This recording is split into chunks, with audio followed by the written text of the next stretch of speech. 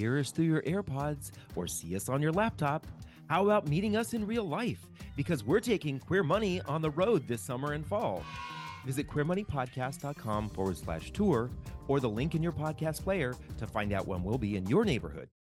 On today's Queer Money, we're going to share the story of a gay couple who spent the last 10 years building a life for the child they'll someday adopt. Jonathan and Christopher Orteza Acosta have prepared a beautiful home for their someday child. Their backyard is waiting to be someone's playground, sandbox, and world of pretend. In the background, you can even hear the puppy dog who's just waiting for his best friend to come home to play. Jonathan and Christopher share their emotional journey of their adoption process, what they've learned along the way, and useful tips to help other queer people grow their queer families. Their story will inspire and move you. Rather than asking you to like, comment on, and subscribe to Queer Money this week, we ask that you share Jonathan and Christopher's story with anyone looking to adopt or anyone who's looking for a loving home for their baby. There's personal finance for the masses. This is not personal finance for the masses. Okay, let's see if this card goes through for that $8,000 drink. Exactly.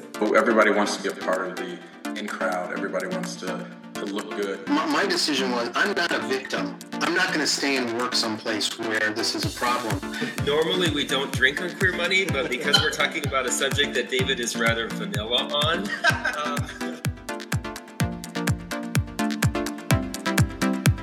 Grab a glass of wine because you're listening to Queer Money with the Debt Free Guys. This is the only show helping our community do more and be more by talking about money from the queer perspective.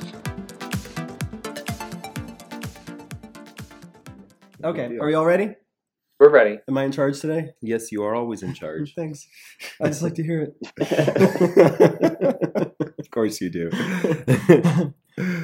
All right, so we are excited to have two of our really good friends from Denver, Colorado on our show today, Jonathan and Christopher Orteza Acosta. We haven't had, I don't think we've had friends on the show since we had Michael on the first episode. I think you're right. True. Wow. We know that a lot of people in our community, that now that they're able to get married, one of the things that they're thinking about more is growing their family. And so we thought we'd talk with Jonathan and Christopher about what their process has been like and if they have any advice or suggestions for anybody else who listens to our podcast if they're looking to adopt, what they should consider. So welcome, Jonathan and Christopher. Hello. Hello. How are you? Good. Thanks for having us on. Absolutely. We're glad to have you.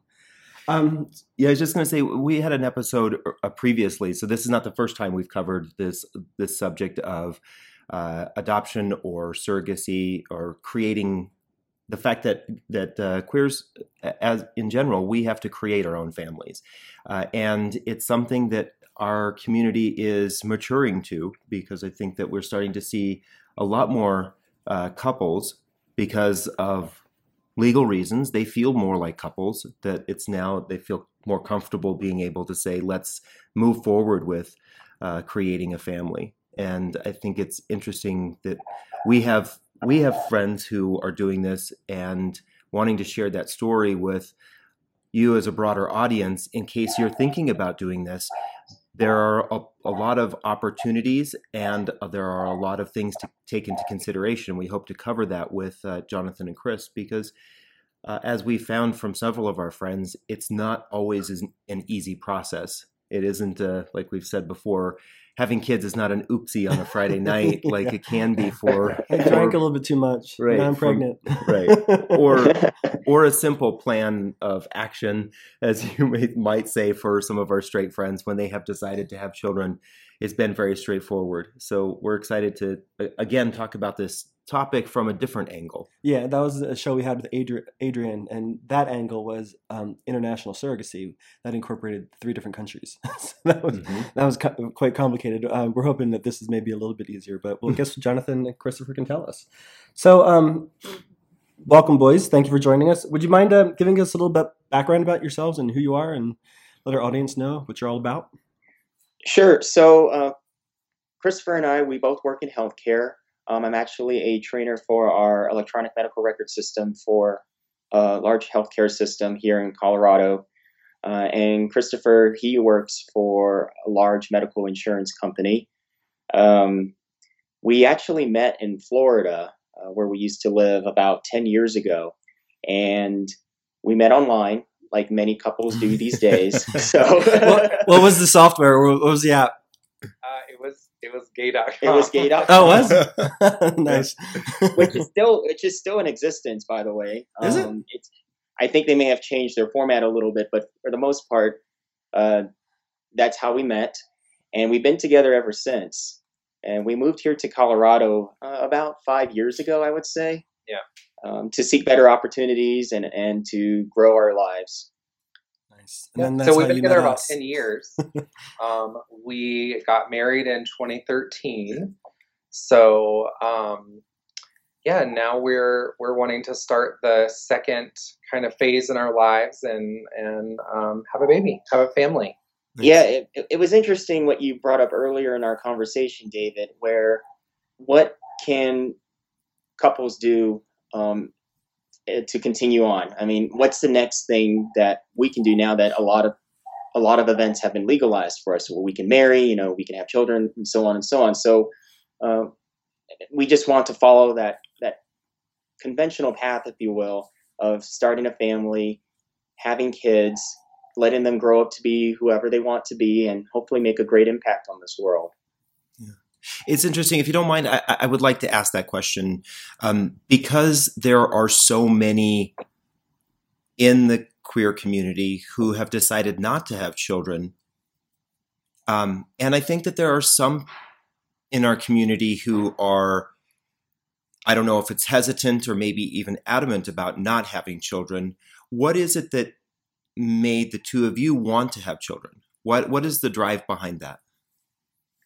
I think for us, it was just something that we've always wanted to do. I mean, since we've met each other, we wanted to go down that path.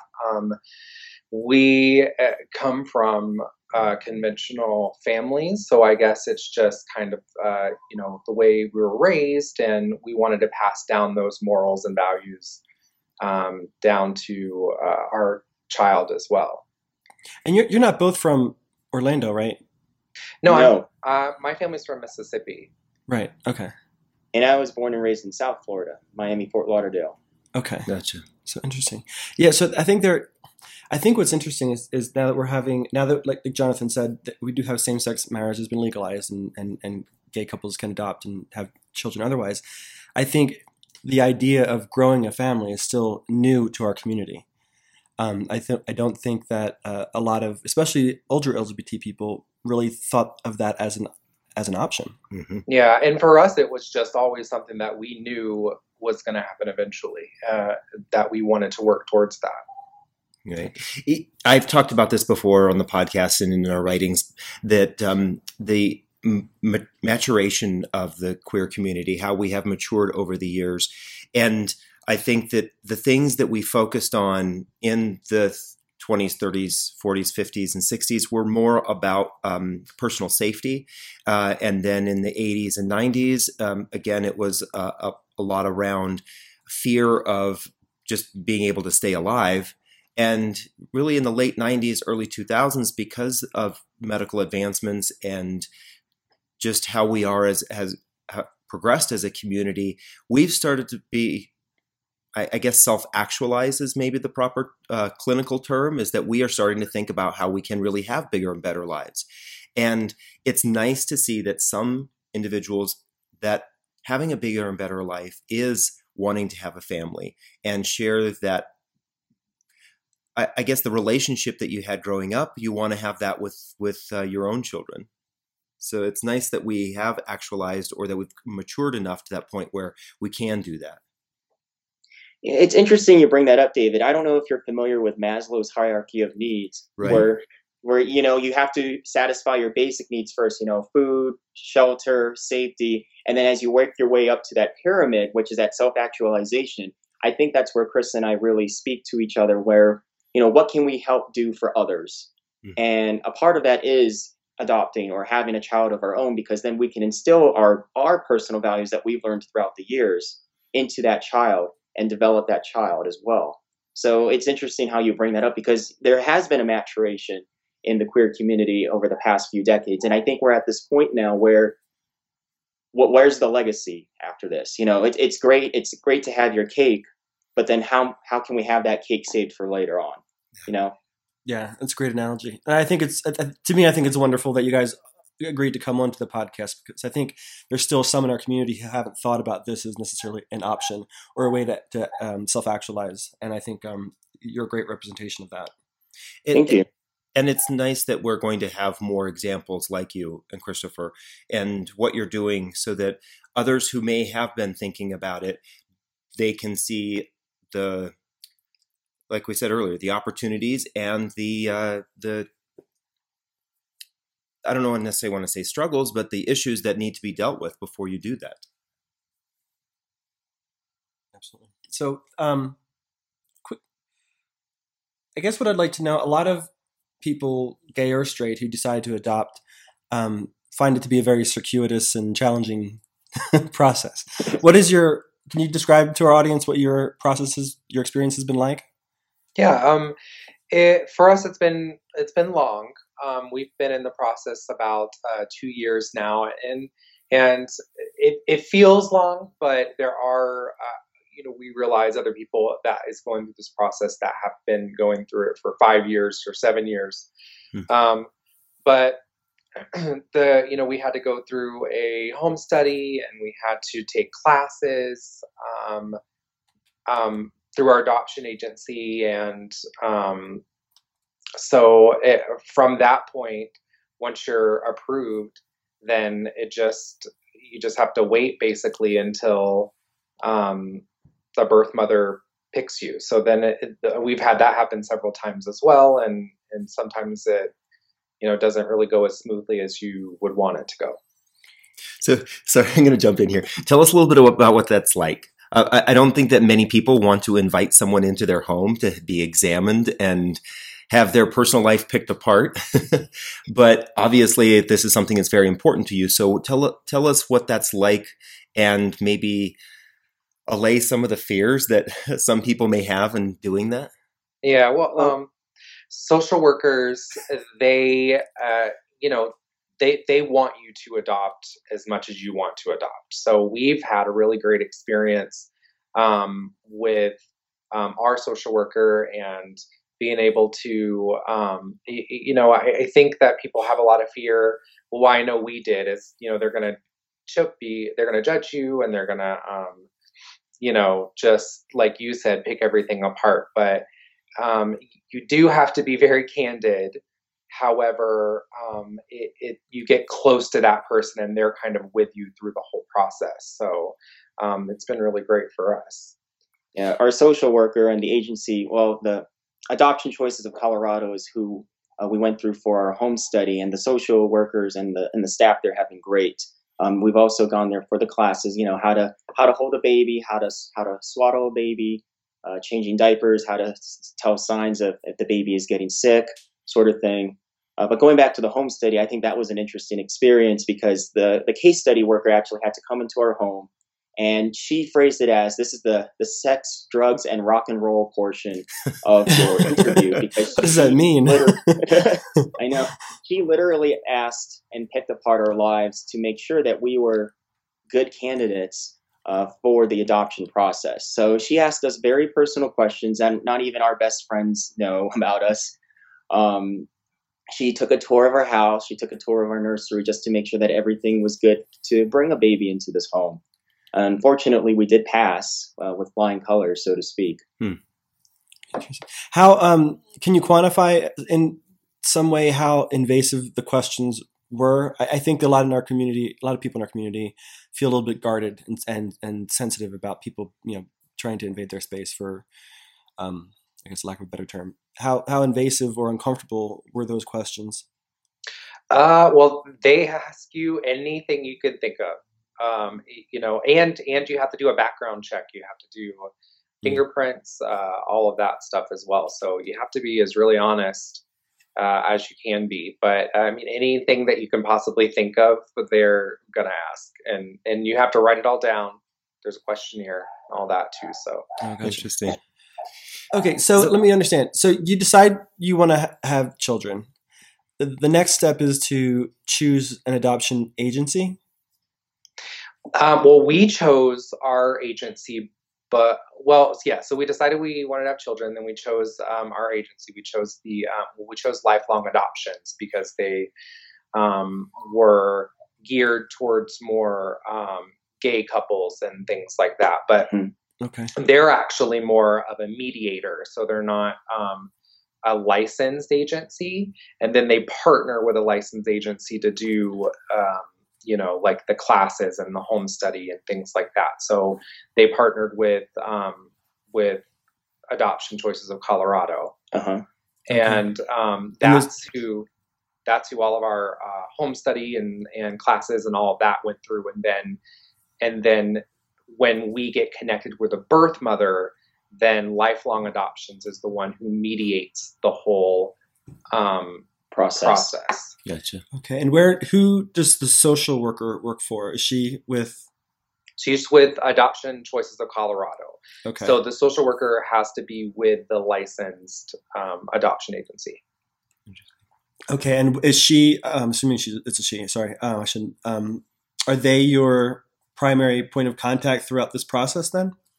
No, actually, our mediator, the person that speaks with the birth mother, that's through Lifelong Adoptions, is our primary contact that we speak with. And then we will run any situations, as they call it, so birth mother situations, by our social worker. So we'll in the simplest of terms, Lifelong Adoptions acts as a matchmaker for potential couples in the LGBT community, as well as the straight community as well, with potential birth mothers that want to give their child to couples within the Lifelong Adoptions family.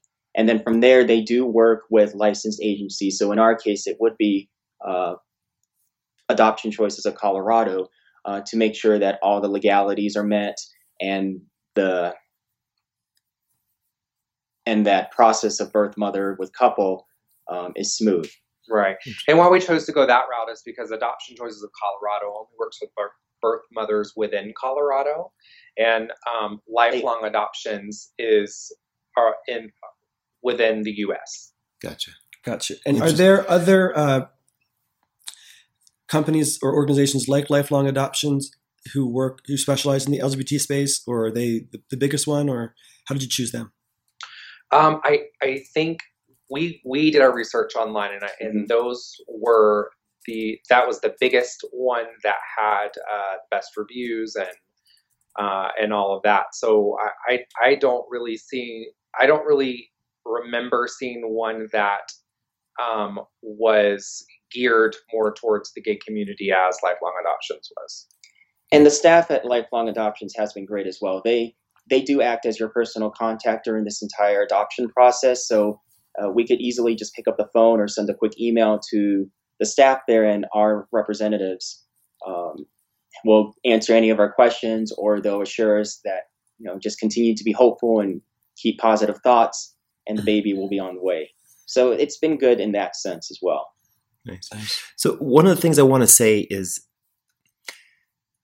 a lot of individuals who do not appreciate or are not do not condone the queer lifestyle or choices that we make in our lives.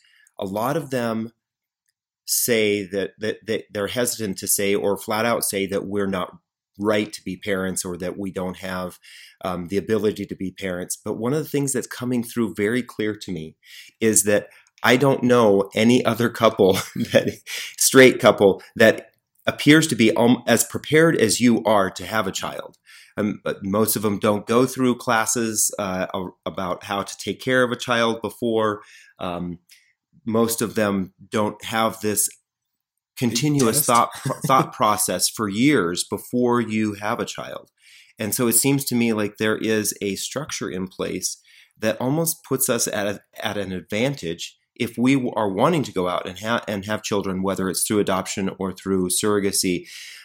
There's a process in place that almost puts us at an advantage for being parents, because we have to really think this being better through. Quality parents. You have to really want to be parents, and you have to really have done not only your work but your life work.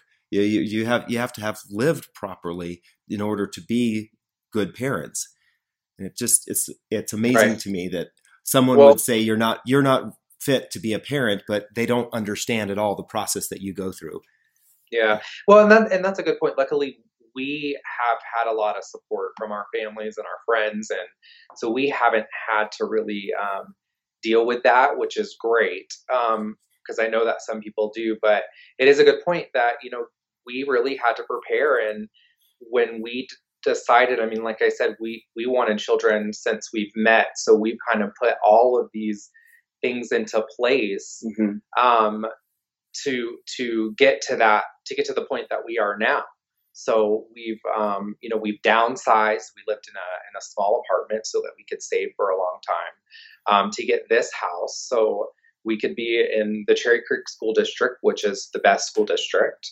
That we've gone through our careers so that we could both work from home, which is what we do, to be able to be here for a baby. And so we've kind of had this end goal in mind and worked to achieve that before we went through this whole adoption process. So, and to add on to what Chris was saying, when it comes down to it, the concepts are still the same, right? Whether you're a woman-man couple or a man-man or a woman-woman couple, the concepts are still the same. If you want to have a child, then you'll start to prepare for it in whatever fashion you need to go down or whatever path you need to go down. And yes, I do agree with you, David, that it is somewhat advantageous for a queer couple who wants to have children, because there's that extra step, right, where you have to really think about, okay, when we have this child, it's going to change everything. Whereas with a straight couple, it could easily just be a simple one-night stand sort of thing, or something could happen in happenstance. But for a queer couple, it really helps us define what we want to do long-term. Mm-hmm. And if that's to have a family, that's great. If it's not to have a family and just to continue to live the lives that we want to, then that's fine too. But for us, we really, as to what Chris was saying, we really thought about this since we've met, and we have the great support system of our family and friends to do this. So I think if we ever have a show about goal setting, we need to have them on. Right, exactly. It's a whole other topic. And that's one of the things that Adrian brought up on the previous show that when we talked about surrogacy, is that he and his husband, they had, I think, 6 spreadsheets that they were using to track these various scenarios of what could happen or what might happen, or how they needed to prepare financially and what they needed to do in their home and all those different things. So it was a methodical process, and it sounds like you've done something very similar to that. I feel like Jonathan has a spreadsheet. We do. We track it. We have graphs. We track our how often our profile gets shown, how often people view our video. And so that for us, I mean, not only is it great to be able to see the progression, but sometimes that gives us hope too. Like, okay, we've had 232, people view our website this month, and that was a huge jump from last month. So it's a great way to kind of keep us going. So that leads me to another question. I wasn't necessarily familiar with all that. Can you tell us what is the structure that's in place today to get your message out to potential birth mothers? The video, the website, what does all that look like? So Lifelong Adoptions has a website, and we are featured on the website. There's a profile on there where you can get to know about us, about our family, about our home, and just general likes and hobbies and things like that. And then they also send out a brochure, like a pamphlet, to birth mothers and people that are interested. And then we've also done a video, an adoption video, that's featured on their website, and it is online as well. Exactly. We also utilize our own social media tools to let people know that we are in the process of a newborn adoption, and to please share our story. Mm-hmm. Because if they're not in a position to have a baby, they probably know someone that is, and chances are, if that person is also not wanting to have that baby either, and also to give it up for adoption, to share their story with these people.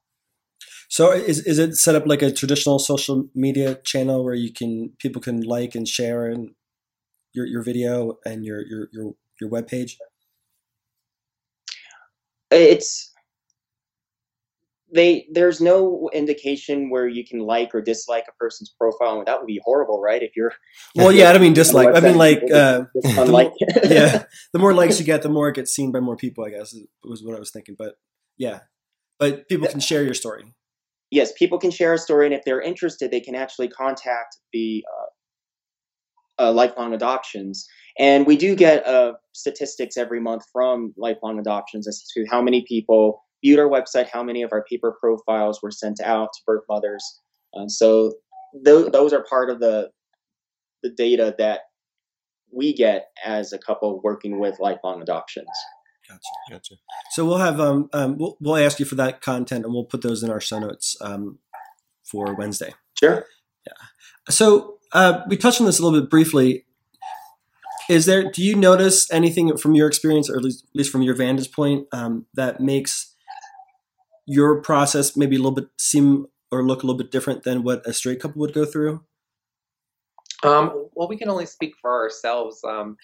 From our adoption agency, both do deal with straight couples as well. So we don't see any difference as far as going through the process if a straight couple is going through an adoption process. But we can only speak for ourselves. Mm-hmm. So. Is there what sort of if you were if Dave and I were considering adopting a child, what advice or insight would you give us? What have been your challenges, and what were you maybe not prepared for yourself? I think that we weren't prepared for the length of time that it would take. I don't think that we were emotionally prepared for these connections with certain birth mothers, and then they lose the child, which we've had happen one time, or they fall through. They decide that they want to keep the child, which we've had happen one time. So each one of those different experiences, was very emotional. So I think that we weren't prepared for that part as well. You go into it very excited, but you just have to keep positive and you have to keep going.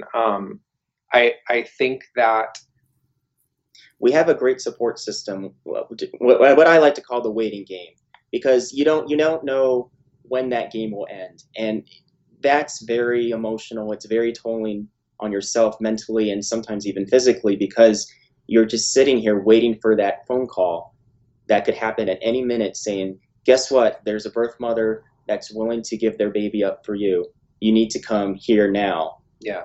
And it's been, I would say just do your research. So we did a lot of research for grants. Mm-hmm. We did a lot of research for, just what the whole experience looks like. Everybody that's gone through adoption has their own story, and some people have waited, 6 months, and some people have waited, like I said previously, 5-7 years. It's an individual kind of personal experience, and there's similarities, but everybody kind of goes through their own path and journey. Yeah. Is there has anybody been able to give you an average of how long it might take? The average for our adoption company, they told us, was about 12 months, which we have gone over.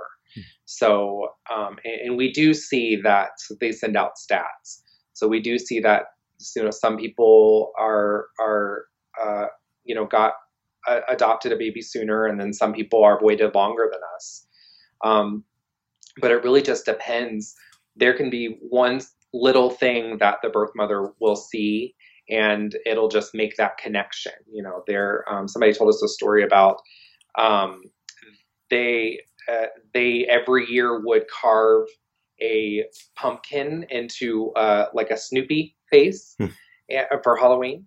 Mm-hmm. And the birth mother was flipping through these brochures, and she saw that pumpkin Halloween Snoopy jack-o'-lantern. Yeah.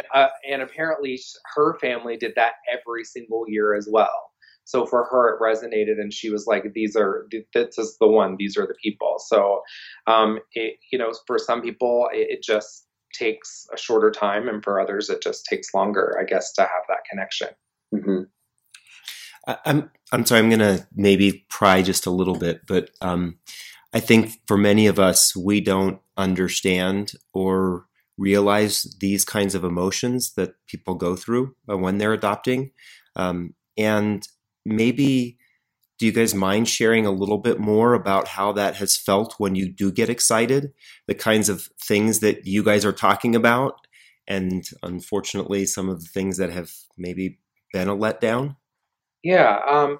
So you do get really excited when we've had our adoption coordinator call and say, hey, we have a couple that they've picked you, you're the ones.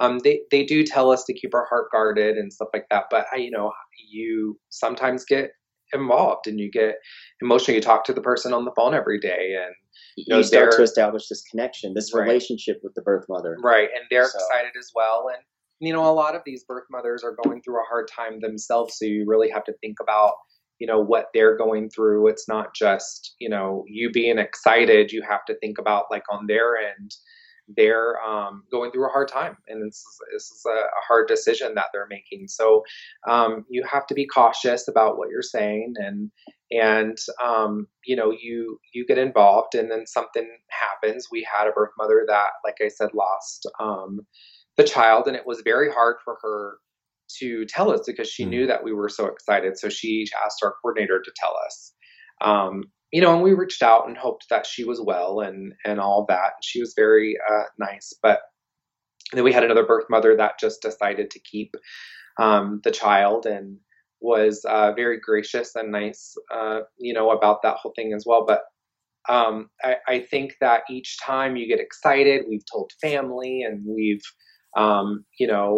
set everything up with our work and all of that, and then it's just kind of a letdown. So it gets almost to where, you're like, okay, I'm not going to tell a whole bunch of people. I'm just going to see where it goes. And you get a little more cautious each time, but it does get emotional. It's almost like, you start thinking about these future plans and start seeing yourself with this child, and, doing things as a family, and then that gets kind of taken away a little bit. But then you just have to get up and be positive again and hope for the best. Yeah, it's sometimes difficult, especially for one that likes to wear their hearts on their sleeves, like me, for example.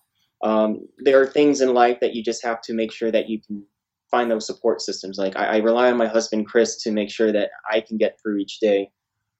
Every time that we go through these hard conversations or these difficult conversations with our adoption folks, or face the reality that this was not the one, but the one will come soon. Yeah, our baby is out there. This is just not our baby at this time. Yeah, type thing. So do you find that the number one reason why an adoption does fall through with a birth mother is because she has decided to keep the child? So from us, we can't really say. We had that experience once from our adoption agency. However, they did tell us that nowadays the whole family kind of pitches in. So yes, the birth mother will say, I can't keep this baby. I can't financially support this baby. I'm looking into adoption. And then a family member will step in and say, we'll help you, or we'll raise the baby, or something like that. So, which in our case is what happened. So there have been a couple of instances where that actually has happened to us, where we were almost connected with the birth mother, but then it turns out a family member has decided to step in and help take care of the baby, which is great. Right. As long as the baby is loved and cared for, that's all that really matters. But that has been the case quite a few times in our situation. Right. So it sounds like you two are your biggest support structures, and you both have great families whom we've met, and we know that they're probably supportive for you as well. Do the agencies provide any emotional support for you? They do. I mean, the coordinator has reached out to us several times, and they'll reach out for no reason just to make sure that we're okay. and all of that. And then there also, with adoption, Choices of Colorado, they have social workers that they'll pair with wherever the birth mother is at, and they will help them emotionally as well, and then connect with us. So they're kind of like an emotional liaison between the birth mother and us. So there's a lot of people there that are there to support not only us, but the birth mother, and make sure that everybody's just in the right mind space. Nice. And when they do find a prospective birth mother, what does the process look like then? The agency calls you, and then what happens thereafter? Yeah, so the agency will call us and give us the statistics, kind of, what's going on. And then we, at that point, have, we could say yes or no. But if we decide to move forward as well, then they put us in contact with the birth mother, and it's really whatever the birth mother's comfortable with. It could be emails at first, or text messages, or phone calls, and, and then we just kind of get to know each other, and until about 3 months out. We haven't gotten to this point yet, but about 3 months out, then you make sure that you have a lawyer and all of the legal preparations, and then make sure the social workers they're in place for you and the birth mother. And then you're just basically waiting for the day that you fly out and you get to be there for the birth. Gotcha. That's awesome.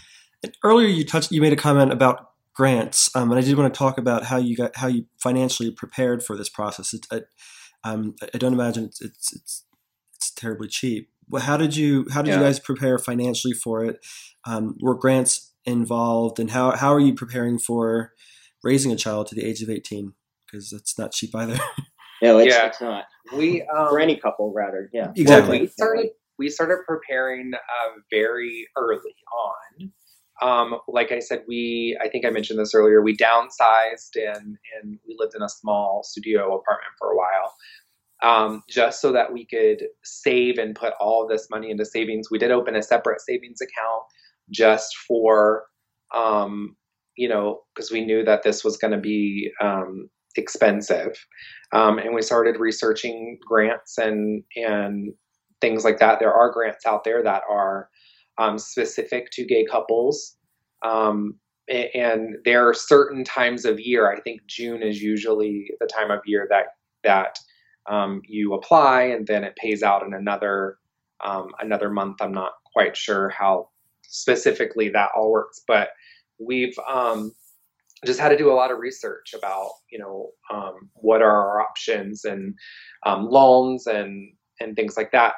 Along with trying to prepare for a child, we were trying to also buy a home, so we had to open a separate savings account for that, and kind of make sure that we were separating and allocating money. I actually took on a second part-time job and various other side jobs as well, just so that we can earn more income towards these goals that we had in mind.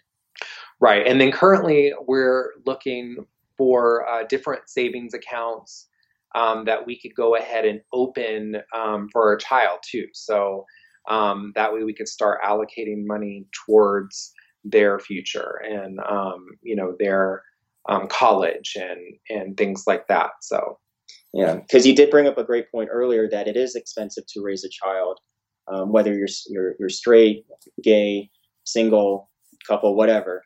And so it's good to start acting on these now, so that way by the time that the child does reach the age of adulthood, or if you have any other life goals in mind with that child, then you're at least prepared for that financially. Yeah, and we're big planners, so we plan everything else.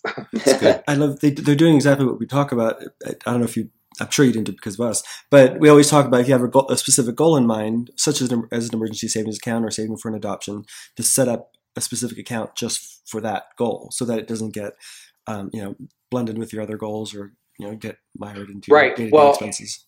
And we do make sure that we have money going into those savings account on auto transfer. So that helps a lot. And then if we have extra money, we'll put that extra money into those accounts. But we make sure that every month, without even thinking about it, that there's money going into whatever goal that we have set. Yeah, it's good to put those things in autopilot, so to speak, so that way Chris and I can focus on other important things in our lives as well. Right. So you've got direct deposit. Let me make sure I have this correctly. You have a direct deposit going into probably, I'm assuming, a primary account, and then from that primary account, everything gets dispersed into the various goals. Correct. Yep. Okay. Mm-hmm. And everything's on autopilot. That's awesome. Yep. That probably, I mean, it's hard to save that money, but having that kind of a structure in place makes it that much easier. And like you said, you don't have to worry about it from paycheck to paycheck. Right. You're right. And you do bring up a good point where in the beginning it was a little challenging, but once you get into the groove, it kind of becomes second nature. You don't even think about it anymore. Mm-hmm. So yeah, you don't start to miss that money because that money is never a part of your life anyway. Exactly. And I'm sure it's a motivator because as you watch that money grow, I mean, this has been the case with John and I, as we've watched various accounts grow, we know we're getting closer to a goal, and that gets us excited that we can achieve certain things because that's happening. And with as important as this is to you two, I can't imagine that having that financial goal picture coming closer and closer just has to be another motivator that says we can do this, we can hang on, this is going to happen. Yeah, it is. And we talked about it earlier, but we do kind of graph and chart out everything. So that makes it a little more exciting. You can see like percentage wise, where you're at to hit your goal. Nice. Are there primary websites that you used or organizations that you reached out to for these grants that you mentioned, or is that kind of all over the board? It's kind of all over the board. You don't get approved for some, you do get approved for some. We've had to apply for so many. And some are smaller, some are 2,000, some are 10,000. So it's just kind of all over the board. You have to just kind of do your research on that. I would encourage anyone who wants to do this path to do their research, because there are resources out there. There are people who want to help you find your baby. You just have to do your research and the legwork to fill out these applications and so forth. And it's different for every situation too. Yeah. I think, I know it's not exactly the same, but there is some sort of similar parallels to kids applying for grants and scholarships for school, that there seems to be a lot of push towards going after these very high paying scholarships and grants. But then there's not a lot of people who go after those low dollar ones, and they're oftentimes the ones that are forgotten and left on the table, and why there are hundreds of millions of dollars of scholarship money available every year that just doesn't get used because the kids or the parents don't do the research. Right. I don't know if it's that kind of money that's available for adoption, but I can't imagine that there is some sort of parallel or similarity where there's a lot of people out there that want to help. You just have to, like you said, you have to do your research and find them. Right. There's a lot of resources, and I would encourage a couple to just apply for it all. Apply for everything. You may not get some, but every little bit helps. Mm-hmm. And is every application completely unique, or is there sort of a theme or common trend that you see that you can kind of systematize the application process? Well, they are kind of unique, as they're unique towards what adoption agency you use. Like I said, we use Mediator, and we are with a licensed adoption agency. So some of these grants you can only apply for if you're with a licensed adoption agency. Okay. So there are things like that. And then other certain factors. Some grants are just geared towards gay couples. Exactly. But there are some common themes throughout these applications, and simple questions like, why do you want to adopt? What kind of a support system do you have during the adoption process? What are your preferences for a child? How do you involve yourselves in the child's upbringing? That sort of thing. Those are common questions that they'll ask. But to Chris's point, they are unique in itself, where some of these applications are specific to the agency or specific to the person applying. So Gotcha. It's a lot of legwork. It is. It is. it is, but it's the end goal that you have to keep in mind, which is the child. Right, absolutely. So where are you at in the process right now? How we know that you've had some contact with birth mothers. Are you working with someone right now, or are you in a holding pattern right now? We're kind of in a holding pattern right now. We're 2 years in, and like I said, we've had some Close connections, close calls. some situations. So we're just in the waiting game. Waiting to have the call To start our family. Yeah. Right. So if someone is listening right now and they know someone or they have the opportunity to hear this story, what is it that you want to say to them that would motivate them to want to help you? You are very brave, for one thing, very courageous to want to make sure that your child that is with you right now to have a better life that you probably can't provide at this point. And we welcome you to and invite you to get to know us better and to see if we're the right couple to raise your child. And we thank you for that opportunity. Thanks. That's great. Yeah, that's it's kind of hard to hear that sometimes. Yeah. We'll include links of how people can reach out to you on our website. But for those who just hear us audibly, how can somebody reach out to you directly, if at all? Well, they can go to our Lifelong Adoptions page. So it's www.lifelongadoptions.com/profile/Jonathan Christopher. And we'll include that link to you guys as well, so that way you can post it on your website.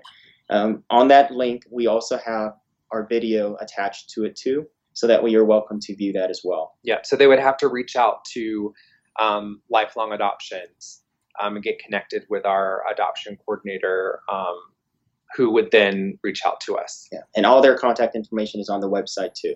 Yeah, cool. I know that a number of individuals in our community are not necessarily thinking about adoption or thinking about families, but one of the things that makes our community strong is that we are so diverse and that we are so supportive of each other. Mm-hmm. So if you are listening and you connect with this story and know of a way to pass Jonathan and Christopher's story on to someone else, we ask that you do that. We want their story to be heard because they're not alone. There are hundreds, if not thousands of other couples who want to start and are ready and prepared to start a family. And we think it's important that they get to achieve their goals in life, just like the rest of us are seeking to achieve our own goals. Yeah. So, any last parting thoughts? We just thank you for this opportunity, John and David, to speak and to share our story with you. And we hope that we can help others as well that are thinking about this path as well. Yeah, thank you very much for having us on. Absolutely. Definitely. So, yeah, we hope that our audience, if you're considering adoption or a way to have a child, that this was informative to you. But if you know of a child or know of an expecting mother that could use some help, hopefully we can connect you to Jonathan and Christopher. So thank you for joining us, guys. We appreciate it. Thank you. We want to thank Jonathan and Christopher for sharing their deeply personal story with us and our Queer Money audience. We hope their story gives you insight into the adoption process for queer people and ways to prepare yourself if you decide to adopt. If you or anyone you know is in need of a loving home for your baby, please contact Jonathan and Christopher at www.lifelongadoptions.com/profile/Jonathan Christopher. Again, that's www.lifelongadoptions.com/profile/Jonathan Christopher. We've also included that link in our show notes, or you may contact us directly at therefreeguys.com on our contact page. Okay, we just serviced you. Now you get to service us by subscribing to this podcast on iTunes and signing up for the Queer Money Lifestyle newsletter at queer.money. Well, I'm not really gay. Would help me if I had a personal chef made all my healthy meals for me. Right. So instead, I'll have a Snickers tonight for dinner. The other end, I like the butts. So.